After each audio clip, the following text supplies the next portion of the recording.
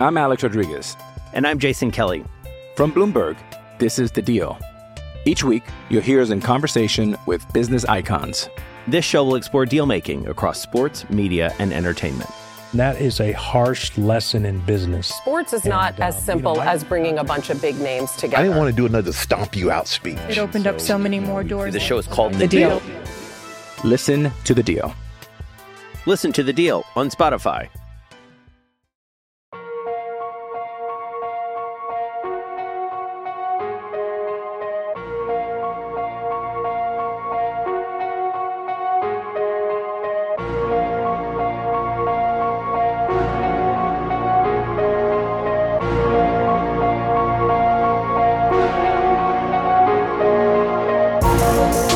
Welcome to the Denver Stiff Show. I'm your host, Ryan Blackburn, at NBA Blackburn on Twitter. It is Wednesday night as we're recording this podcast one day early to accompany Thanksgiving, which will be on Thursday. I didn't want to bother anybody on staff for a Thursday night recording session, and I think that was probably the wise call. We can all enjoy time with family, kind of step away from basketball a little bit before we're gonna jump right back into basketball next week when things are coming to a head, and we're gonna start training camp on December 1st. So it's coming, Nuggets fans. It's coming fast. To help me break down everything Thanksgiving draft related, it is Zach Mikosh, Deputy Site Manager, and Daniel Lewis, our Denver Stiffs lead NBA draft writer. Both of you, I think you should take a bow. Everything on the site has been awesome lately, and I've really enjoyed watching you two work and helping me out as much as possible, because this thing has been really tough to manage over the last couple months, really. And I've been happy to have two guys who I could really rely on a consistent basis to help keep things rolling. So, Zach, I'll start with you, man. How are you doing, and are you enjoying the Thanksgiving prep?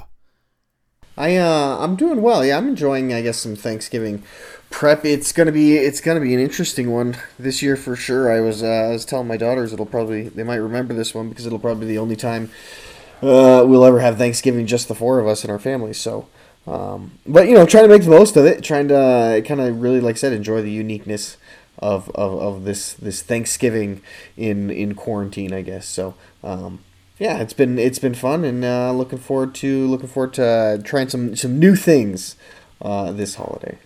I can't agree with you enough, man. It's weird. Our family, like, we're gonna have the four of us, so we're gonna have one of my aunts is gonna come over. She's been isolated for the entire time, so not really worried about her. And then we have one of my brother's friends who flew in, I think, last week and has been pretty much like quarantined with us for most of this time, and it's going to be the six of us. And usually we have a table full of people, 12 to 15 people, and it's going to be very weird to not be with that.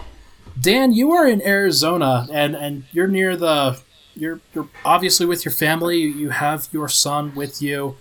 How has that been from an exhaustion perspective in trying to keep up with everything that's going on, both NBA and parent related? Oh, it's great. People probably may have noticed by now in the roundtables, but I don't have a Twitter account anymore, so I just stay offline for the most part, and just try to read articles after he goes to bed. But yeah, I think I'm handling it okay. Well, you've been great, man. Like the draft stuff has been awesome, and I continue to hope that you stay sane during this time, because I know that this could be quite the experience, especially given the coronavirus situation. So I just want to say I'm thankful for the two of you. It has been awesome to be a part of this staff, and I really do think that we've grown as a group a lot over this past year and a half or so. It hasn't been quite that long with me at the helm, but there's been a lot of stuff that's gone on, and it's been crazy to try to manage everything, but wouldn't have been able to do it without the two of you. So thank you very much, and I'll stop getting sappy as soon as I can. Yeah, you're welcome. I'm just glad you mentioned Zach first. You learned your lesson. That's right. I most certainly did. let's talk about Thanksgiving then, because this has been a weird time for everybody, and you guys mentioned coronavirus stuff, like being very much affected by everything that's been going on, and Zach and Gage and I talked last year about Thanksgiving, and mostly it was just a jovial thing where we're talking about Thanksgiving food, and we're talking about getting together with the family and just having that be a special time. And now it's taking on a completely different life cycle just because of coronavirus, like trying to do the right thing and being quarantined and whatnot. It's been at the top of everybody's to-do list at this point, or at least I hope so. But it's been a really negative year for a lot of people. And so I wanted to take some time to just be positive, talk about what we're thankful for, and just kind of get into some of the good stuff that's gone on. So, Zach, I guess I'll start with you right now. What are you thankful for this year, despite it being as difficult as it has been? And what are some things that you think you could take into next year, hopefully more positively?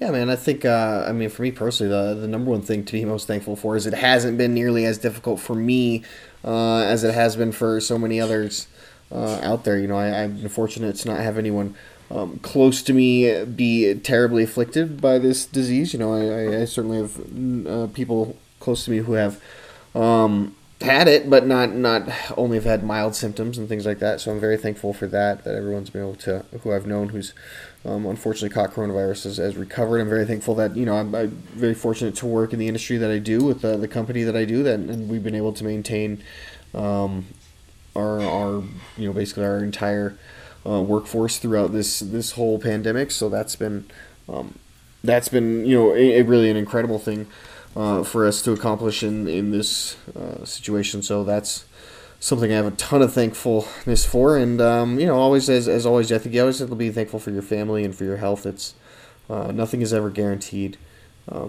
especially not tomorrow. So I'm always thankful just that I'm going to get to, even though it'll only be just the four of us, I'm going to get to sit down with my family and enjoy a nice meal and have some good time together. So that's, like I said, that's not guaranteed. So I'm always want to make sure to to say that I'm thankful for that.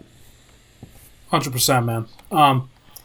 Dan, I have a guess, but what are you most thankful for this year and kind of going forward? I'm grateful for Broncos football. No, I'm just kidding. I don't think anybody's thankful for that right about now. It's been more of a burden. No, I mean, it's been in 2020 has probably been one of the best years of my life personally. It's kind of a strange contrast to how the rest of the world has gone, but welcoming my son to my family, and Zach and I are both fortunate to be in an industry where we're deemed essential workers, which I'm sure makes us laugh at times. But I have a really great job out here, and working for a general contractor in the construction industry, and building a new addition to the main airport here in Phoenix. So it's been really great to be part of that. And here in Phoenix, I'm closer to a lot of family. My parents moved down here from Colorado this year as well, so I've been able to see them. And I think just one thing I'll try to take into 2020 is just kind of a perspective that you just have to not take things for granted when you get to spend time together and go do things, and right. Just try to have an attitude of gratitude through trials and through rough times, and that can be a remedy for things that don't go your way. And I've had a life where I have not always been as fortunate, but you just do what in my life I've just tried to do what I can to power through it and set my will and resolve towards happier roads and happier outcomes, and I've been able to achieve that. So sometimes things may be bad, but I like to say that things always work out in the end. And if it seems like things aren't working out, that means it's not the end yet. So just got to keep working. I feel that. Good to maintain the positivity, despite that. There are several things that have happened over the course of these last couple of years that have been kind of crazy and kind of depressing, in all honesty. So I'm glad to be talking to a couple of guys that seem to have their life together right now, and at least project it. Like that's the most important thing, right? Is to at least project that you're doing okay. That's a joke.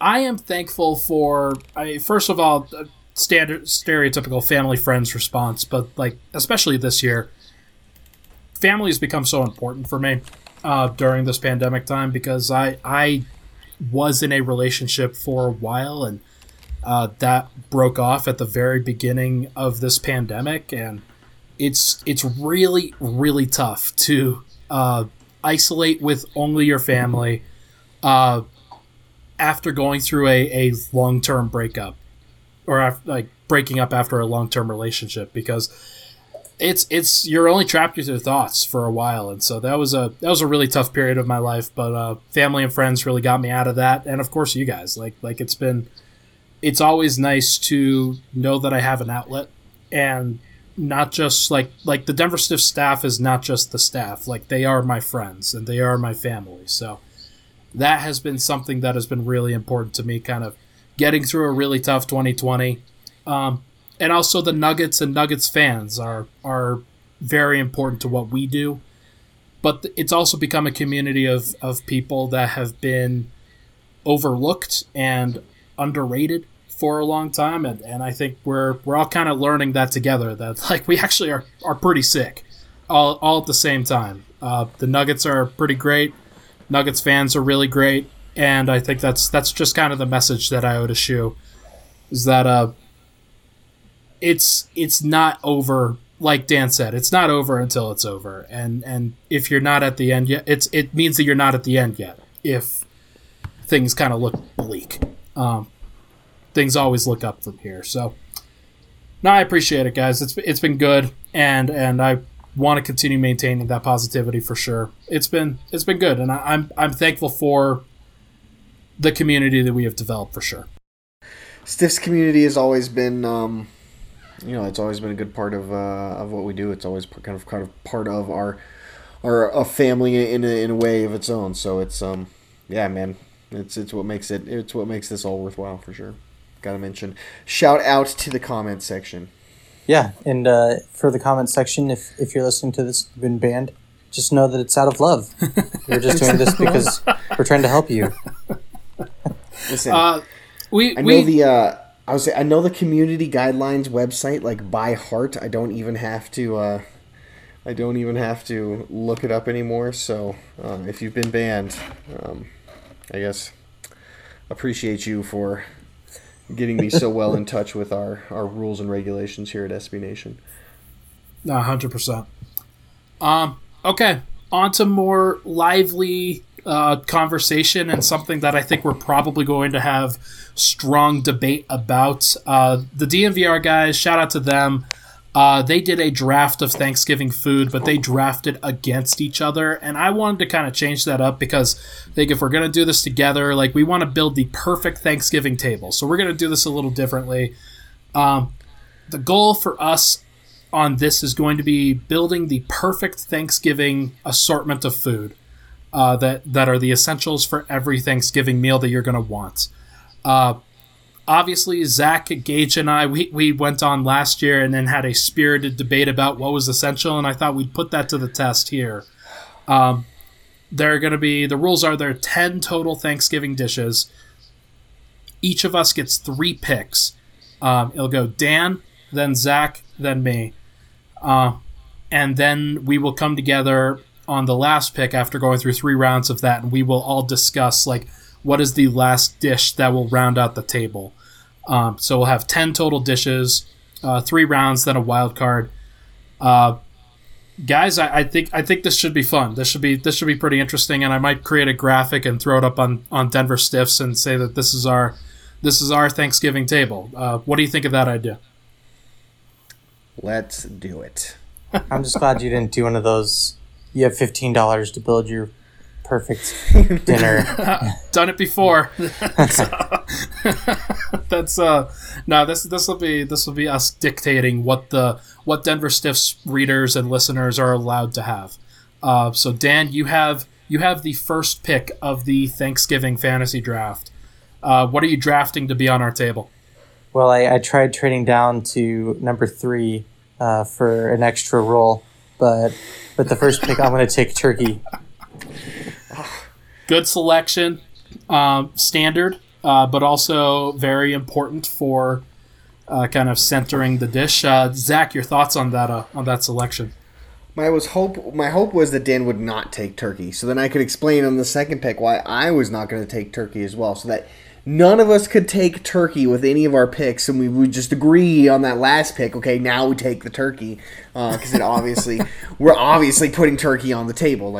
Now, but at least, hey, if somebody had to sacrifice the pick, why not make it go first overall? Turkey is, despite what Gage thinks, turkey is the quintessential dish of Thanksgiving. You've got to have it on there. It's got to be the number 1 overall pick. I've kind of done a 180 on it just because I was kind of with Gage last year as like it's not necessary, but 2020 has really brought me around to the idea of common food and like having the ability to share something, and like I do think that turkey kind of makes sense there as a very standard meal that you just share and you're positive together, and so that's where my head is at with it. So, you know what's funny is I will not be having turkey this year for Thanksgiving. After of all of the people. Zach, aren't your people celebrating Thanksgiving last month? No. Wait, what? You're Canadians, Wyomings? No, Canadians, Canadian, Canada, Wyoming. It's all about the same, right? Wellington. No, but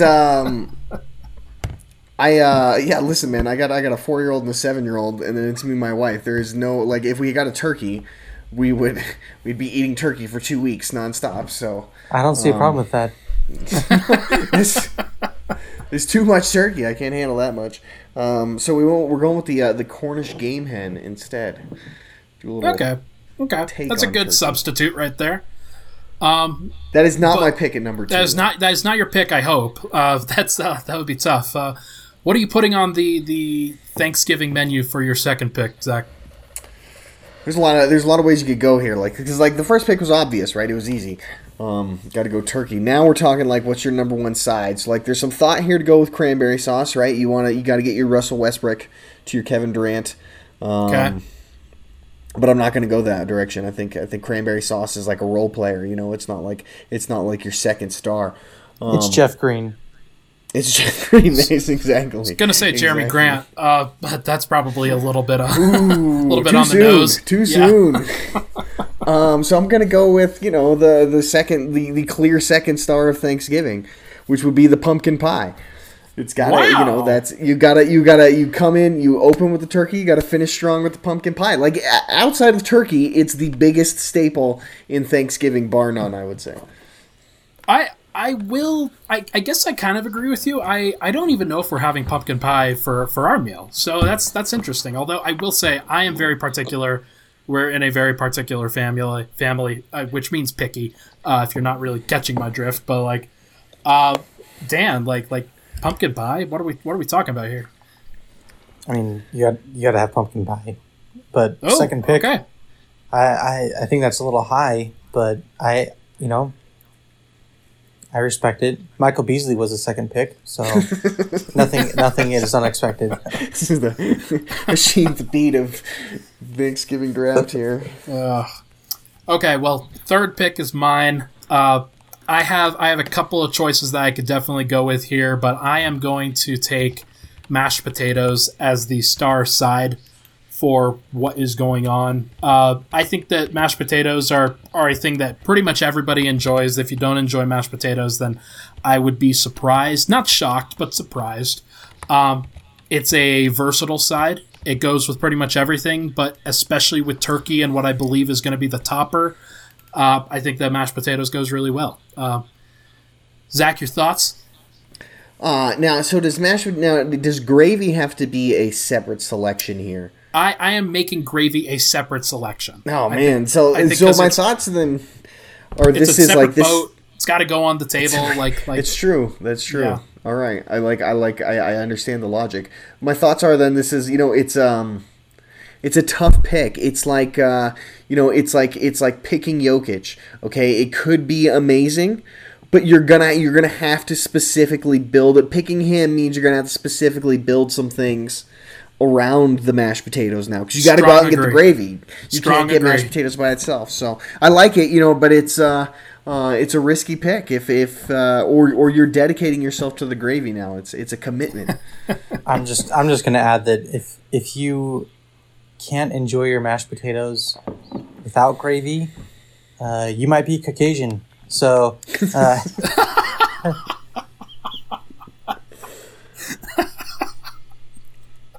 Okay, Dan, what is your fourth pick then? You have the next one. You gotta go with stuffing. It's an easy choice for me. Yep. No stuffing, rush. okay. Not delaying my pick. Running to the podium to select stuffing. Okay, it's a good pick. Stuffing is another. I It's like classic. That. Yeah, like that's always something that you're gonna have if you have turkey, and there are definitely different ways to make it, and we made it a different way this time around, cornbread and all that. But like, solid choice. I'm thankful for the stuffing this year. I will say that. Any strong takes on the stuffing, Zach, before going? No, just again, I think maybe stuffing, maybe it slid. The fourth pick. It's right up there. I could see you maybe slotting in one ahead of the mashed potatoes, because not everybody has mashed potatoes, right? When they think of classic Thanksgiving, I think most people do, but maybe not everyone. But you can't have Thanksgiving without. If you're gonna have a turkey, then you got to stuff it, right? They're hand in hand. So sure, it's a good pick at 4 for sure. Good value. I like it. Okay, you have the next selection, sir. So now I feel like we've hit the basics.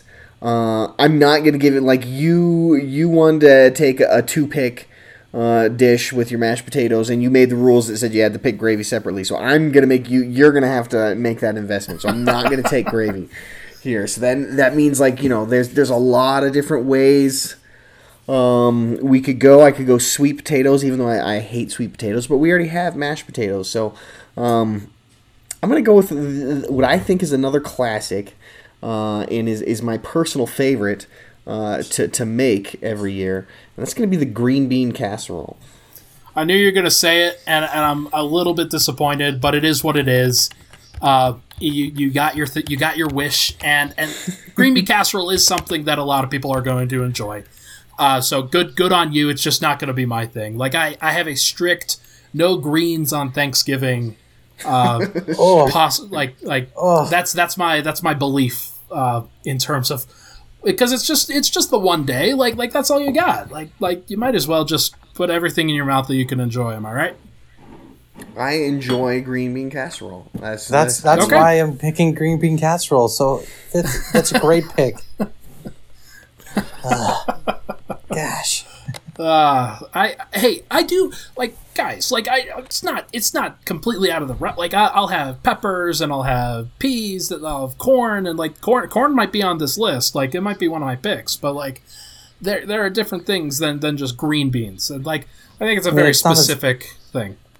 It's not like it's a Caesar salad, for crying out loud. Gosh. It's not a bed of kale. True. I would have Caesar salad on Thanksgiving. I would do that. That actually sounds pretty good. I am going to pick the gravy on this pick, and the reason why I'm taking gravy is because we already selected 3 things that we can put the gravy on top of. You have the turkey, you have the mashed potatoes, and you have the stuffing. And gravy adds all to that, and you can absolutely ladle it on everything that you want, and it's going to be good, and it gives the right amount of salt content for whatever you're looking for. You can't. I mean, you're right. I mean, you can't beat gravy. It's as classic. It's like the classic glue guy. It's the Torrey Craig of the Thanksgiving dinner. You can't expect it to perform by itself. but you can pretty much have it work with a number of different things on the roster, and it'll be just fine. So I like it. I like it. It's good, solid selection.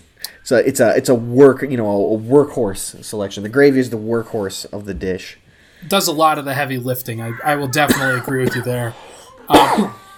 Because if you don't cook the turkey correctly, if you don't have a proper side dish, it covers up some of those weaknesses. It buffers. It gives a nice buffer for whatever you're looking for. Okay, Dan, you are next on the list with your third pick, 7th overall. Do you guys want me to run through the list again of what we've already taken? I think I'm good.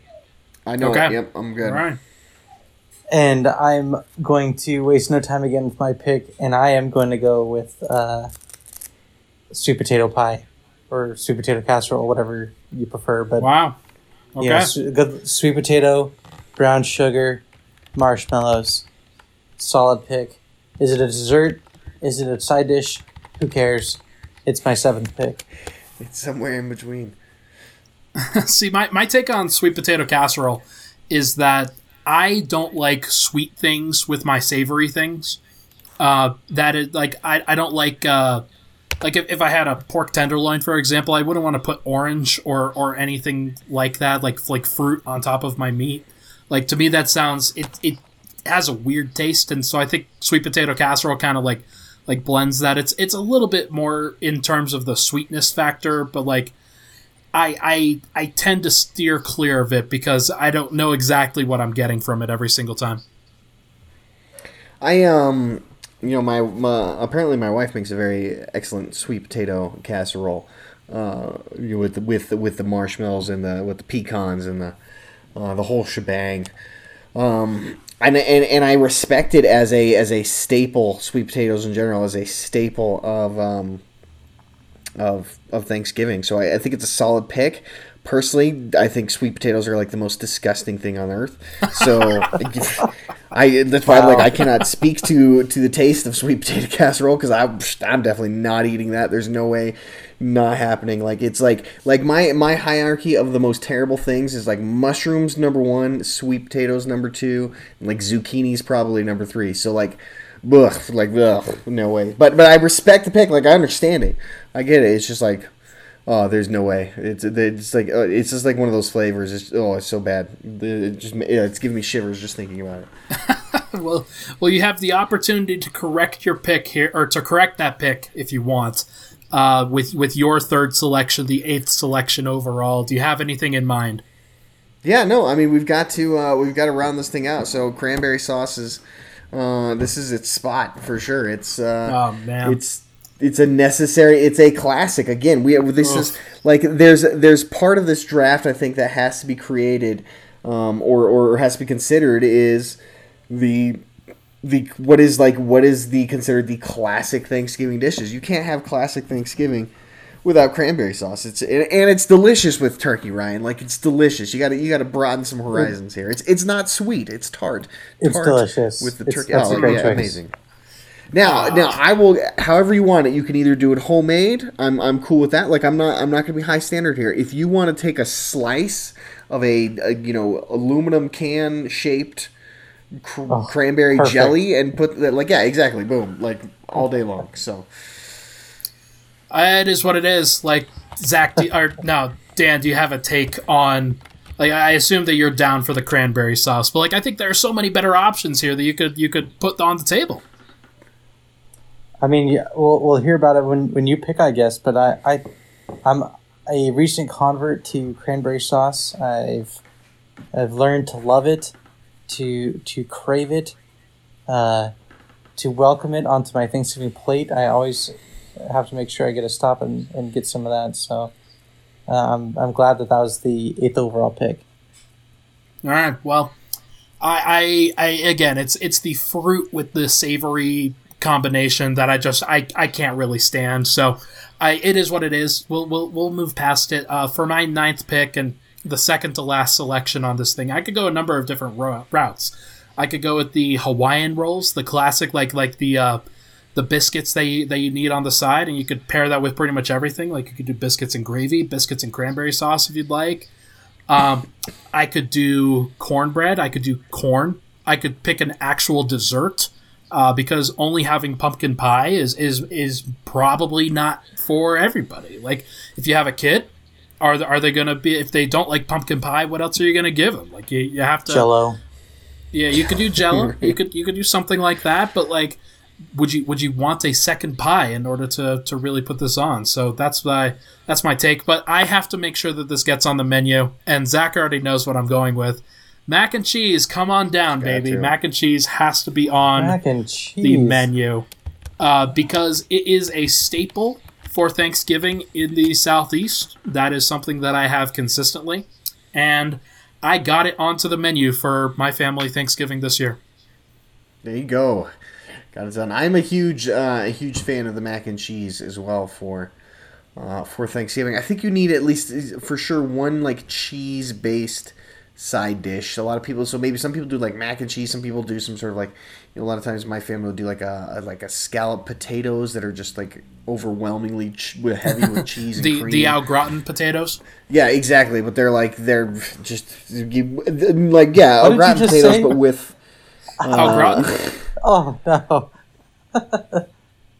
But I mean, okay, so okay. Let me back up a little bit. Is it gratin? Is that how you pronounce it? Okay, yeah. Au gratin.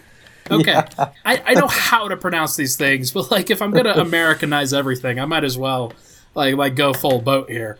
Man, that is embarrassing. Dan, thank you for calling me out on that one. Good Lord. I hope you at least put some, 4-cheese blend for your mac and cheese with breadcrumbs and hopefully some like jalapeno peppers in there too. Well, that sounds great. Like that sounds awesome. I don't know what we're doing fully tomorrow, but I expect that it's probably not to that extent. But mac and cheese, I think it has to be on the menu. It is versatile enough that everybody will want it. Whether you actually take it is a different question, but everybody will think that is an option. So that's my pitch. Let me get this straight, Ryan. So you got mac and cheese on the menu for family Thanksgiving, but you yourself will not be making said mac and cheese. I have made mac and cheese before, and I actually make a really nice mac and cheese. It's got the breadcrumbs on it. You go with the cavatappi pasta. You shred your own cheese. That's something that I do. I was told that having too many cooks in the kitchen this year in a smaller house was going to be a problem. So that was So mom doesn't trust you. Yeah. I got you. It's a problem. No, she does trust me. I think that it's more for her sanity than anything else. Like she's we love each other, but we need our space. You know that. Fair enough. I think so now it's just gonna be interesting to see. If you're going to have to compare your mac and cheese to your mom's and figure out which one is the best. We're going to want a follow-up report next week. Oh, good Lord. I don't want to die. All right, so we have 9 for our menu. I'm going to list them now. Turkey, pumpkin pie, mashed potatoes, stuffing, green bean casserole, gravy, sweet potato casserole, cranberry sauce, and mac and cheese. So now we have one wild card spot where we can... throw anything out there that you think needs to be on the menu. And I'm going to let Dan make the first pitch. He's had enough time to sit here and listen and think about what needs to be on there. Then Zach will make his pitch, and then I'll make my pitch, and then we'll decide after that. Sound good? Sounds good. All right, Dan, so you have the floor. We only have one true dessert on the menu right now. So I'm going to go with pecan pie. Okay. I like the pitch. I like the dessert choice. That would be a good one, and I would sign off on that. Zach, what do you think? I think that's definitely one of the choices for sure. And Dan picked the exact right dessert that I would go with for my next classic Thanksgiving dessert. I personally, though, I feel like we need. There's a lot of different ways you can do it. Whether it is like the Hawaiian rolls, or like in my family, we make like a bread called challah. But there needs to be like a dinner roll, I guess, of some sort of dinner roll or bread side to this to be like the to like you said, kind of be able to pair with everything, sort of like the gravy does. Right. this is where I'm going to call out both you and Zach, or both you and Dan, man. Like, sweet potato casserole, I think the Hawaiian rolls and or biscuits might be able to replace that, and the cranberry sauce. So like, it's tough to knock this thing down to 10, I think. There's no way we can give up cranberry sauce. It's too classic. And we already have bread on there. What do you think stuffing is? Yeah, I mean, true. well, but it's like true. bread-ish. It's bread, like it's made of bread, I suppose. It's made Bread with flour. adjacent. But yeah, exactly. It's about as much bread as the mac and cheese is also, I guess, bread-ish in a way. Is True. stuffing a sandwich? Is no. Okay, well, so would the dinner rolls be your pick, Zach? That would be my pick, yeah, if I was going to go. Okay. I think I might have to break the tie here and go with pecan pie. Just because I think that it's important to have a couple of different options for your dessert. I personally do not like pumpkin pie. It's fine. It's good, but it's not great. Why do you hate classic Thanksgiving so much, Brian? I don't know, man. You have to have whipped cream with it. Yeah, exactly. Yeah, the whipped cream, like that is a very key part to True. making sure it's good. Pecan pie stands on its own. Pumpkin pie has got to have whipped cream. And that's why I think it's just no contest, man. Pecan pie is the best pie. Like it's the one that you want for your sweetness, for your tartness, for your nuts. Like that's the good flavored pecans. Like if you could get some candied pecans in there, like, oh, you're sitting pretty now. That would be my choice. So Zach, we outweigh you 2-1 right now. But if you feel strongly about dinner rolls, then we will reconsider.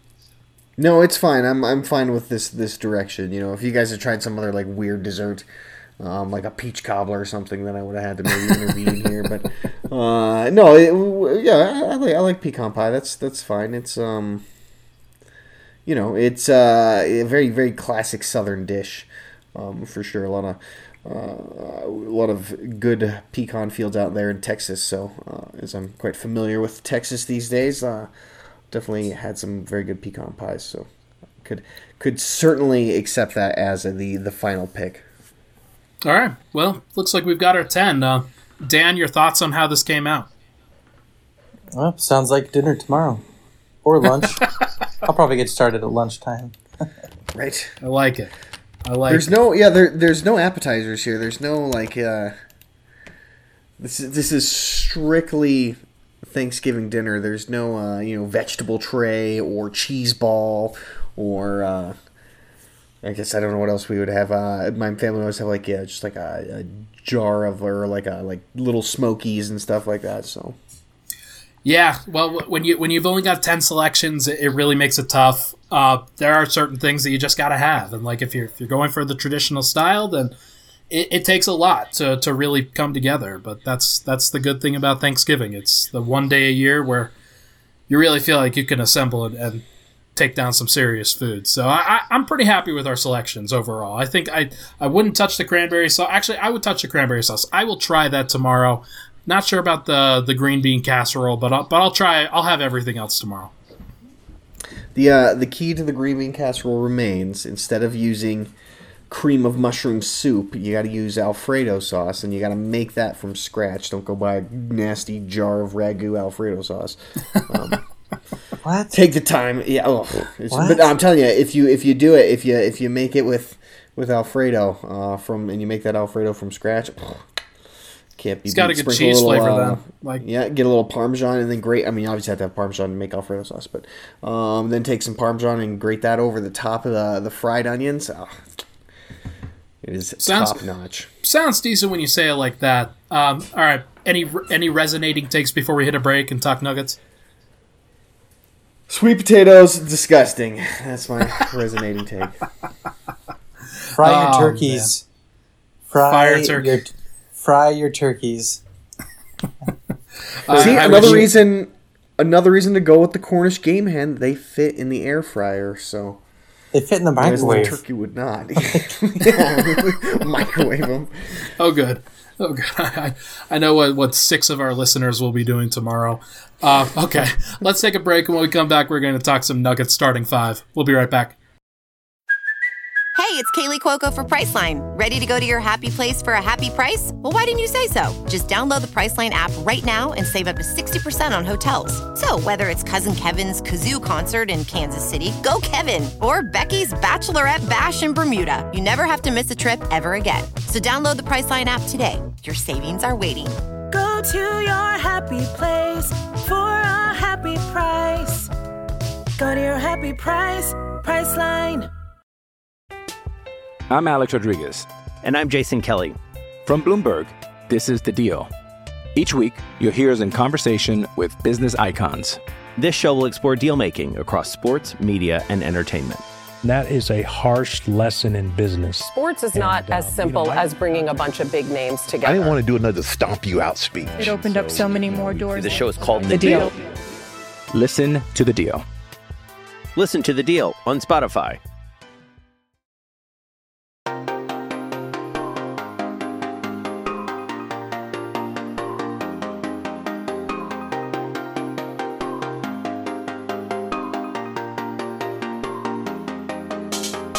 All right, we're back. Denver Stiff Show. Ryan Blackburn here, joined by 2 greats, Zach Mikosh, Daniel Lewis.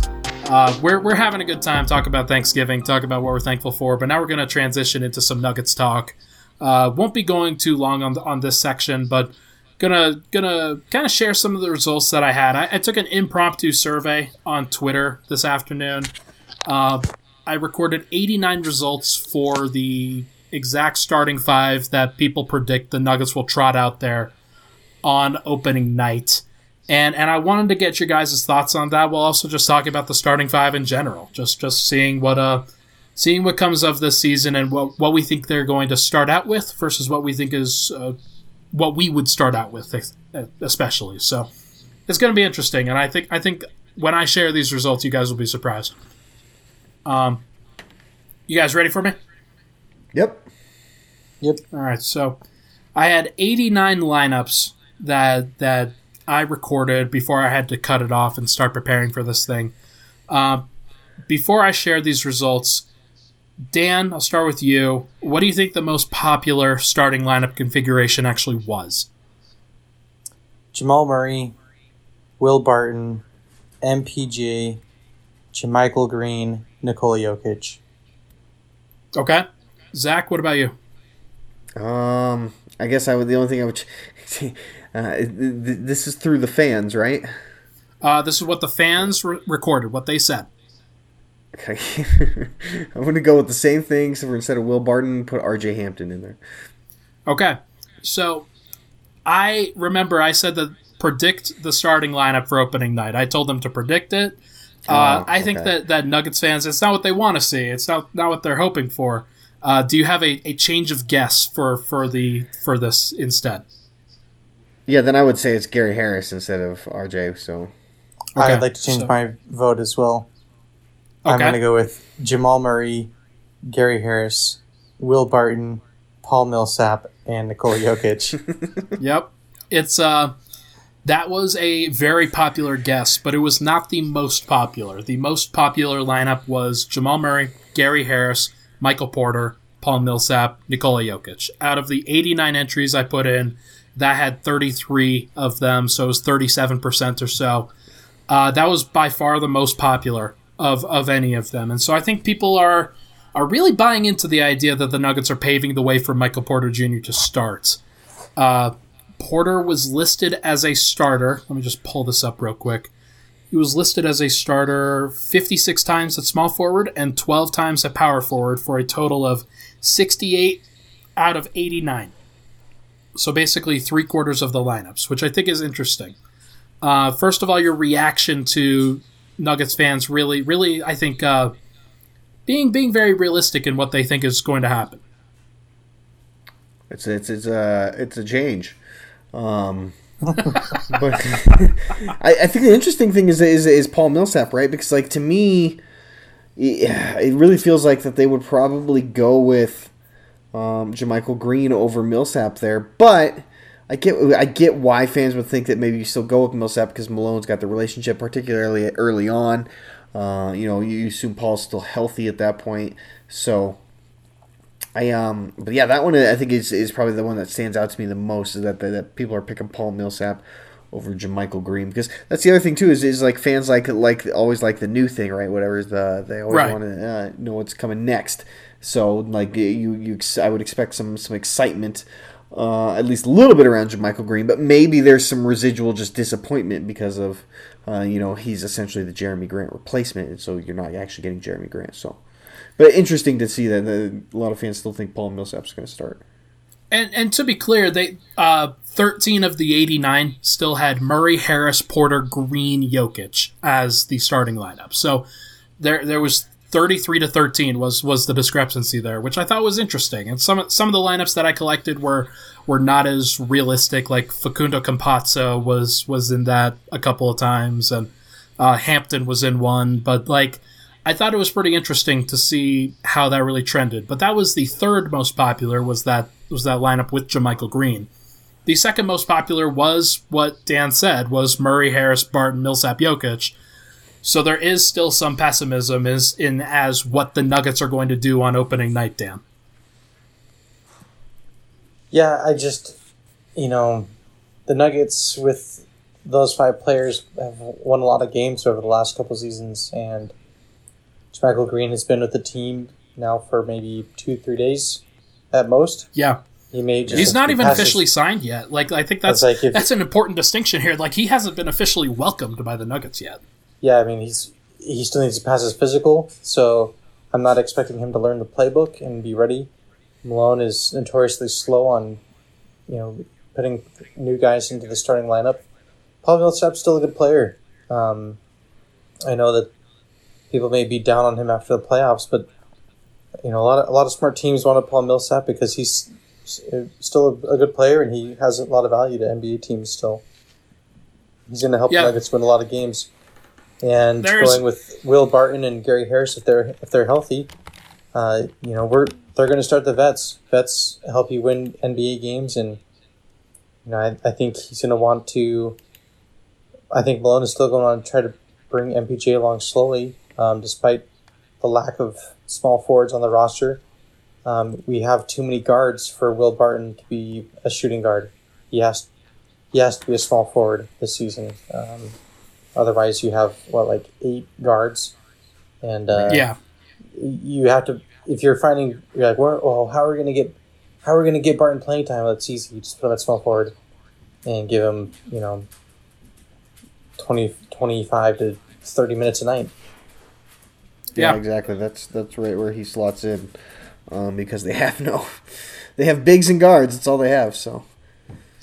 Yeah, it's a tough spot. But one of the interesting things that I took from this lineup data, from this survey, was that Gary Harris was listed as the shooting guard starter 76 out of 89 potential entries. Only 13 times. What did it go? It was to Barton 6 times. It wasn't even like the majority of that, really. Murray 4 times, Dozier twice, and Hampton once. Which I thought was pretty fascinating. Like, people really do think that Gary Harris is probably going to be the starter opening night. Well, I think people understand that, especially now with Jeremy Grant in Detroit, that really you have 2 options to start at small forward, which are Michael Porter Jr. and Will Barton. So that means Gary Harris kind of naturally becomes your best option at shooting guard, because even if you started Michael Porter Jr., okay, well, you don't really want to necessarily start, I think people say you don't necessarily want to start Will Barton next to him, because that's going to leave your bench pretty devoid of scorers. So if you got Gary Harris back there instead of Will Barton. So I think a lot of people see that as, okay, you're going to have probably Michael Porter Jr. or Will as your scoring forward in that three spot, and then whichever one's not starting is going to probably be your scorer off the bench, which you're going to need because you have, again, there's no one else really to fill that role for you outside of one of those 2 guys. So I think that's probably driving that a bit, which means Gary Harris just slots out of. So if you're taking those 2 guys away from being a potential shooting guard, I mean, Gary Harris is still probably your best option there at shooting guard among the rest of the guys you have left. So it makes sense that he would be your starter. Yeah, I'm with you. I am definitely with you there. I still tend to trust that Malone is going to be thinking that the defense is important, and the one guy that really made his impact felt in the bubble when he returned was Gary Harris. Especially against most of the teams that they're going to play, there's going to be a quality guard on the opposing side that they're going to need to defend. And so Murray will have his time to defend some of those guys, but having Gary Harris out there as opposed to Will Barton, it's like Will Barton gives you more size against the wings, but that's against, let's say 8 to 10 teams, when Gary Harris will have more utility against 19 to 22 teams. And so kind of the majority of the league, Gary Harris might be a more valuable option on a game-to-game basis. What I really took away from this thing, Jokic was in the starting lineup 100% of the time. Murray, for whatever reason, not in the lineup 100% of the time. One of those was injury-related. The person explained it to me. But the other was just purely starting Facundo Campazzo over Jamal Murray. And it came from somebody who was from Argentina. So that was an Argentina fan. Does Facu's dad follow you on Twitter? Yeah, I was blown away when I saw it, and then I realized, okay, well, gotta check the bio. Oh, yep, that makes some sense. But I do think Campazzo is going to play a role this year. I cannot see it as a starter. Like, can you guys see him starting at all? I guess they could move Murray to the 2, but I wouldn't do that. No, if you're going to move Murray to the 2, then you would be starting Monty Morris. You wouldn't be starting Campazzo, just because, again, kind of like what Dan explained. I mean, Campazzo's been with the team for a couple days. They're not necessarily gonna. You're not gonna. Nobody in that starting lineup, which I tend to think is probably why, like Dan said, with why Millsap over Green in a lot of ways, it makes a lot more sense to have that whole starting lineup be guys who were on the team last year. So. Certainly not Campazzo too, who's got there's with Green, there's a question of, well, he still might be the most talented guy to put next to Michael Porter Jr. at the forward spot right now. There's not a question I think of whether or not Facundo Campazzo is more talented than either Gary Harris or Jamal Murray, certainly, and you certainly would not. He's definitely not more talented than Jamal Murray. You certainly would not start him over that, and that would be nuts. You're paying Jamal Murray $27 million. He is not coming off the bench. Yeah, there's no way. Maybe he could start if he sat on Monte Morris's shoulders, like the Dread Pirate Robert or something. Oh yeah, I love Jokic. No, Facundo's he's a change of pace guy. That's exactly what he's being brought in there to, and a guy who's going to.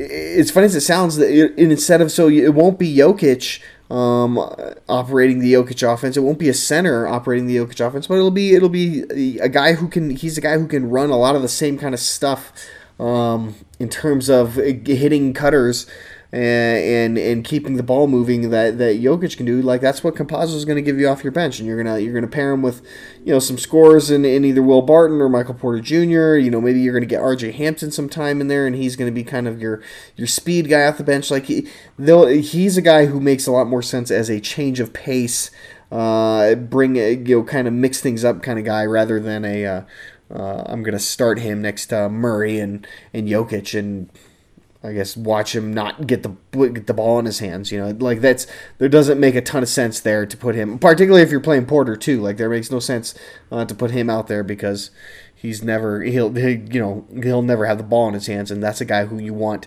when he's on the court. You want the ball in his hands because that's when he's going to be most effective. So one thing before we kind of transition into a different part of this conversation.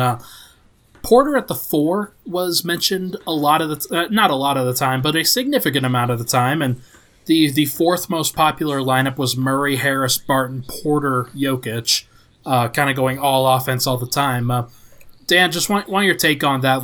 Is that something that the Nuggets should consider to do? Like just kind of go pure offense and play the 6'10" guy at the 4 as opposed to the 3? I can see not Millsap. I can see MPJ getting minutes at the 4, but not as a starter. I do think that there is an advantage of playing that lineup for a few minutes, especially like the midway point of the second quarter, as the bench unit is kind of on their last legs for their run, and the starters are just getting back in, without having warmed up first. Right. You hit them with that offensive group real quick and try to make a run so that you can carry that into the half. But no, I don't think he should be starting at power forward. Yeah, it just seems kind of off the wall, and I think that it's definitely more of an offense only versus an actual sustainable group. That's what I was going to say too. Is it's like what you got to think about with Porter is he's playing power forward on defense, and he's going to be playing small forward on offense, and that's going to be the same whether he's playing next to Will Barton or JaMychal Green, because on defense you're not going to in most cases want to put Porter out on the wing against particularly when you're playing the Kawhi Leonards or the LeBron Jameses or the Luka Doncic's, whoever it is going to be out there in the world. You'd rather have either JaMychal Green or Will Barton on that guy, and leave Porter to play the four and help you on the glass and be your kind of defensive rebounder. That's where you're going to want him. On offense, though, the Nuggets typically the four is the guy who stands in the corner and waits for kickouts and open shots. I mean, that's Paul Millsap and Jeremy Grant both filled that role last year when they were playing the four, and so did Michael Porter Jr., and it was a real waste of his talent. And one of the things that the Nuggets like to do, even when they've got Murray and Jokic out there, is have another creator at the three. That's why they play Will Barton there. So whether or not you have, again, when you have Will out there, it's going to be a little bit more clunky on offense. But especially when you have JaMychal Green, like, you don't want JaMychal Green being your third creator and Michael Porter Jr. being your guy in the corner. You're going to switch that. JaMychal Green is perfect as a stretch four who just sits in the corner and waits for open shots, and then that lets you have Michael Porter Jr. be your creator from the three spot. So that's kind of like, it's weird to look at to me when I think of Michael Porter Jr. in terms of position. He's just a forward, period, and he's going to play, like I said, he'll be a four on defense and a three on offense, and that's going to be, I think, pretty true no matter who else is the other forward out there. So you think that Millsap will be the three on defense if they play him next to Porter? Yep, I would still think you would prefer to have Paul Millsap against Kawhi Leonard than you would Michael Porter Jr. And what about the Lakers? Yep, against LeBron for sure. Because you're not, like, here's the thing, it's not the bigger and tougher forwards. Those are the ones you're not worried about. Like, JaMychal Green actually might be a better guy to have against the Lakers than even Jeremy Grant, because he's bigger and stronger, and you've got a bigger, stronger small forward. The thing that's really, I think, you worry about with the Nuggets is going to be like I said, the Kawhi Leonard is going to be the tough matchup for them in terms of the playoffs, and a guy like a Luka Doncic, a guy who's going to be a little bit more crafty, a little bit quicker out there, like, that's a guy who still can shred Michael Porter Jr., but is also might be a little bit too quick for JaMychal Green or Paul Millsap. But I'm still, I would still take my chances with Paul Millsap on that guy than I would Michael Porter Jr. Now, I'm not saying either one is ideal. That's why losing Jeremy Grant hurt so much, because Jeremy Grant was ideal for that sort of thing. But if those are your two choices, I'm taking Millsap. Well, it's a problem that's going to haunt the Nuggets for this year, because if you're putting Millsap on LeBron, then that means Porter's going on Anthony Davis. But I would prefer that, because I think if anything else, like, Millsap didn't stop Anthony Davis in any way. He wasn't in any trouble. But at least with Porter, you at least get the length. Like, I would rather give up the size against Anthony Davis, a guy who's honestly, it's not like this is the 1990s and you're throwing that guy down there and he's posting people up, right, and just kind of bruising inside. Like, Anthony Davis is a guy who likes to take a lot of jump shots. So, like, I'd rather have the 6'11" guy on him who's, giving up 20 pounds than the guy who's weighs just as much and is just as strong but is giving up 4 inches. Like, that's, if I got to choose between those two, I'm going to definitely take the length. All right. Well, they're going to have time to explore it, because I think that's going to be something that they're going to seriously consider. Do you guys either want to talk about the pros and cons of each of these lineups, or do you guys want to go straight into your preferred starting lineup for this year? I think you kind of the preferred. kind of blend both topics together, right? We can talk about our preferred starting lineups, and then we can talk the pros and cons about them. Okay. Let's start with Dan then. Like I think I know what your ideal preferred starting lineup would be, but I want to hear it from you. What do you think the Nuggets should run opening night? Murray, Harris, Barton, Millsap, Jokic. Wow. It's a good thing Dan's off Twitter. Good Lord. Why? I don't think MPJ will be ready. I still think he can be one of the first guys off the bench. But I think he's going to need some extra seasoning just to make sure that he knows the playbook and he's showing that he's got the rotations down on defense, got his assignments. I think you can, depending on how that lineup starts, you can either bring MPJ in for Millsap, and get some instant offense with that all offense 5, or bring him in for Gary Harris and you move Barton to the 2, or if you bring in Monte Morrison, shifting Murray over, pull Millsap out. I think it gives you lots of different options, and then you're wanting to give MPJ a lot of minutes, but you don't want him to hit a wall 60 games in and not be able to contribute in the playoffs. So you want to give him a lot of minutes and a lot of responsibility, but you don't want him to, have to burn those minutes, the first 2 months of the season. Yeah, I hear you, and I think it does genuinely make sense. Like you want that guy to be as ready to go for the playoffs as possible. I just happen to think that the way to do that is to immediately put him into the starting lineup and say, hey, look, we have to get you to figure out how to play with Murray and Jokic, and we have to have those two figure out how to play with you. Like, if you keep them on the bench, then most of their game plan is probably going to end up being, okay, how do we do the Murray-Jokic pick and roll against this team? How do we get Will Barton as the secondary playmaker out of the pick and roll or the DHO or whatnot? Like that would be my concern. And just given the fact how stale that lineup is in general, I think they need to change it up personally. Zach, what do you think?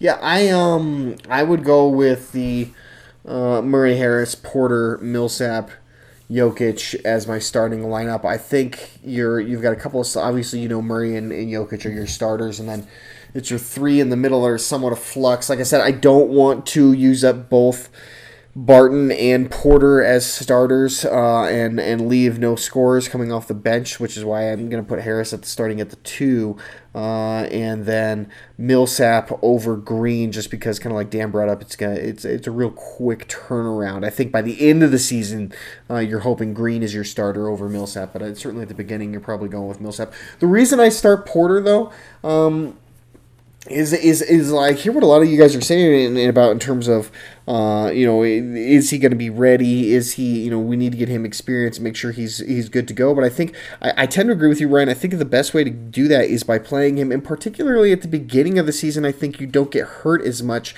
by him maybe still getting up to speed or still taking some lumps, because a lot of teams are going to be taking, a lot of teams are going to be resting more veteran guys, aren't going to be playing as much. They're going to be sort of, easing into the season because of the weird pandemic schedule. So he might actually it might be more sort of a preseason feel early on, and that might actually work to his benefit and really help him kind of gain some confidence early on. So I don't mind giving him those minutes as a starter. And I also, when you look at it in terms of, we want this guy fresh for the playoffs, but you also want Paul Millsap and JaMychal Green fresh for the playoffs. Michael Porter Jr. is he's 21 years old. Millsap's 35, he's almost about to be 36. Right. JaMychal Green's 30. Like, in terms of minutes, Porter played the fewest minutes last season of the 3. Like, he should, in theory, be the freshest of the 3 to, and be able to sustain the heaviest workload over the season. So I think maybe you might actually have to play him more in order to make sure that Paul Millsap is ready to go in whatever role he might be in come April. I'm with you there, well, and I'll let Dan have a take before I share my ideal lineup, but I think I'm with you on all of that except for one key point. Dan, what do you think? Well, I was just going to say that if they are going to be resting players and trying to, manage the minutes, I look forward to seeing Bol in the starting lineup to spot Millsap. Hey, exactly. Let's do that as well. I'm a fan. Might as well just, if you're going to keep bringing MPJ off the bench, you want to keep him in that role and keep him used to his minutes, assignments, and when he comes in off the bench. So put Bol in there. Let's get weird. I say, yeah, let's go all in on the future. Let's go Murray, Hampton, MPJ, Bol, Jokic. That's our starting lineup. It'll be fun. It would be 130 to 140. That will be my there you go. Be my take on that, but that's okay. Wait, man, it'll be 130 to 91, and Bol will have 12 block shots. I love it. Okay, so my one major take on this, I'm going to share my ideal lineup here: Murray, Harris, Porter, JaMychal Green, Nikola Jokic, and here's why. Of the kind of four candidates that are really other capable starters at like the shooting guard and power forward positions, like you have Harris and Barton and you have Millsap and Green, I have penciled in Porter into the starting lineup because I think that the moves that the Nuggets have made, they kind of dictate that he has to start. Like they aren't like they didn't replace Jeremy Grant with a 3, they replaced him with a 4. They didn't keep Torrey Craig, they didn't keep Keita Bates-Diop, they added Isaiah Hartenstein, and they added Marcus Howard and Facundo Campazzo. So like I really do think that Porter is set to start at the 3 this year. And the key thing here with those guys is who are the lower maintenance players offensively around Murray, Porter, and Jokic that we think could really bolster them defensively. I think Harris is definitely one of them, and I think Green is the other. His usage rate on LA was 13.7% in the regular season, which means that he was taking way lower than average amount of shots for a player in a lineup. And I think that's really important for when you're talking about how are you going to get your shots with Murray, Porter, or Jokic, how are they going to figure this out? You want them to go through trial by fire, at least initially. And I think the best way to do that is to give them a lineup that you're going to have Murray taking a lot of shots, you're going to have Porter taking a lot of shots, and you're going to have Jokic taking a lot of shots, and you're just going to work it out from there, and you're going to see where it goes. And if you need to make changes, then make changes after that. But I think the first 10 games or so, you definitely want to start that 5 and just figure it out from that point. Yeah, I mean, it's certainly a fair take on it. I mean, I think there's a lot of reason to believe that JaMychal Green. What's interesting to think or about it is, I think the Nuggets really wanted to get JaMychal Green regardless of what happened with Jeremy Grant. I think they wanted, it was kind of like let's get Jeremy Grant signed, and then if we can get JaMychal Green, we can afford him still if we're able to get him, maybe we don't have to get Paul Millsap, and if we can't get JaMychal Green, okay, then we'll bring back Millsap, and then Grant fell through, and so then I think they just landed on getting both Green and Millsap, and it's. Now it's kind of like, well, so neither one of those guys was maybe their anticipated starter at power forward. So now it's kind of trying to figure out which one actually do they see as the guy in terms of the future. And probably the answer is neither, right? Like, it's not like Jeremy Grant, who's 26, and you said, okay, this could be our next starting power forward for the next 4 or 5 years. Like, either one of these guys is a 1 to 2 year kind of stopgap solution at that power forward spot. The Nuggets still probably do not have their power forward of the future on their roster right now. So, I wonder if it's something that we might see them go back and forth throughout the year with in terms of trying to figure out which one of those guys necessarily fits best and gives them the best chance of win. Because Millsap probably fits best right off the top just because of the familiarity. But, if he's continuing to have the decline that we kind of started to see in the playoffs, JaMychal Green might be your better option in just terms of talent. And so do you just work through that fit thing right away, like you're saying, Ryan, and just get past it? That I mean, I can see why that would be considered maybe your best option. Yeah, and at least to start out, like you kind of hope that things continue to go well and that Porter immediately averages 20 plus and everybody's still happy with the touches that they get. I think if that was the reason why Jeremy Grant might have wanted to bounce, then maybe the goal should be to add a guy who doesn't really care about the number of offensive touches that he has and go with Green in that starting lineup, because I think they like to run the occasional post-up for Millsap a lot of the time, and I would try to completely knock that out of the system. So that's my hope with the starting group. But I also think, like you said, Millsap's 36 in January. I think February, excuse me. He kind of profiles as more of that hybrid 4-5 more than Green. So like, if you need to play him at the backup 5, then you can do that over Hartenstein, and you could play Bol at the 4, or you could even play Bol at the 3, and depending on if Barton's healthy or whatnot. Like, hey, we're going full bore here. I think that Bol's gonna get an opportunity. This is Michael Malone we're talking about. You could not play Bol at all. You could not do that. Like, that's definitely a possibility. Dan, would you be okay with the Murray, Harris, Porter, Green, Jokic lineup, or is that something that you would be a little bit worried about? Could you say that again a little slower? Would you be okay with Murray, Harris, Porter, Green, Jokic, and if that would like meet the threshold for what Daniel Lewis wants the Nuggets to do in 2021? Yeah, I'm fine with that by like the All-Star break, but I don't think you can do that right away to start the season. I think that there's a lot to be said about the Nuggets defense and just those guys being really familiar with each other and playing together, knowing their tendencies. That's what helps them be better defensively. And I know that they need some firepower out there, but Malone wants them to get stops, and then they're going to look for opportunities to score after they get those stops. True. No, I hear you. I definitely hear you. It's more of a long shot, I think. Like, I was really on the Porter, Grant, Jokic lineup pretty early last year, and so I think this is probably the best reprisal that they can have in this situation. But we'll see. We'll see what they end up doing. Quickly before we take off here, because I know I've held you guys for a while. Bonus question: what is the most fun lineup the Nuggets can possibly throw out there this year, including all roster positions, like anything that you want to see them do? Zach, I'll start with you on this one. They don't have enough space to fit them all. So it's fine. All right. So I don't have Jamal Murray in my most fun lineup. It's going to be Campazzo, Hampton, Bol, MPJ, and Jokic. Interesting. My lineup is very similar. It's very, very similar, and I'm looking forward to seeing what Campazzo and Jokic can do. You just throw two unicorns out there in addition to those two. Like, that's pretty fun. Dan, what about you? I'm actually going to go with Hampton, Murray, I'm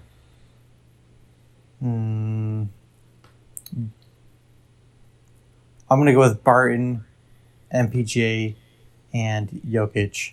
I think that gives you a couple guys in Barton and Hampton that can be cutters, guys that can really get to the basket and create separation. I don't know how good of a shooter Hampton will be or Barton will be, but Murray is a great floor spacer. MPJ is a great floor spacer. And I think you'd really get the ball popping, and you'd have some great offensive highlights from Jokic with that 5-man lineup. No, I hear that. It's a good option. It really is. I didn't really. I guess I should probably seriously consider Hampton because of how athletic he is, and I think his best years are going like his best athletic years and Showtime years are going to be year 2, year 3. So I'm going to go with Campazzo, Murray, Porter, Bol, Jokic, and just have your 2 flashy passers in Jokic, have your 2 unicorns in Porter and Bol, and then have your steady flamethrower scorer in Murray, and just see if they could light the world on fire together. I think that would be a lot of fun. It's the Nuggets have a lot of guys who are going to be have some very unique. It's interesting. They have so many guys now with different positions who bring different unique, like difficult things to match up with, whether it's, you know, Campazzo and Jokic from the 1 and the 5 with their ridiculously, you know, creative passing that they're gonna throw at you, whether it's, you know, both Bol and Michael Porter Jr. being just absolute, you know, physical mismatches because of their skill set given their size, or you got a guy like RJ Hampton who's just flat out like speed, a guy like Jamal Murray who can score 24 points in about, you know, 10 minutes. Like there's a lot. Will Barton, like Dan brought up, I mean, a guy who's another just flat out, you know, bucket getter. Like there's a lot of really exciting players on this roster. And then, you know, to the credit of the roster construction, there's a lot of solid, steady guys like Monty Morris and Paul Millsap and Michael Green who will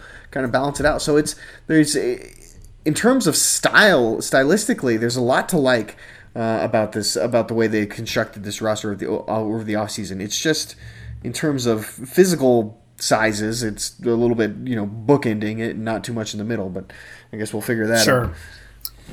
It's going to be fun. I'm looking forward to it, guys. Dan, you have any takes before we head out of here?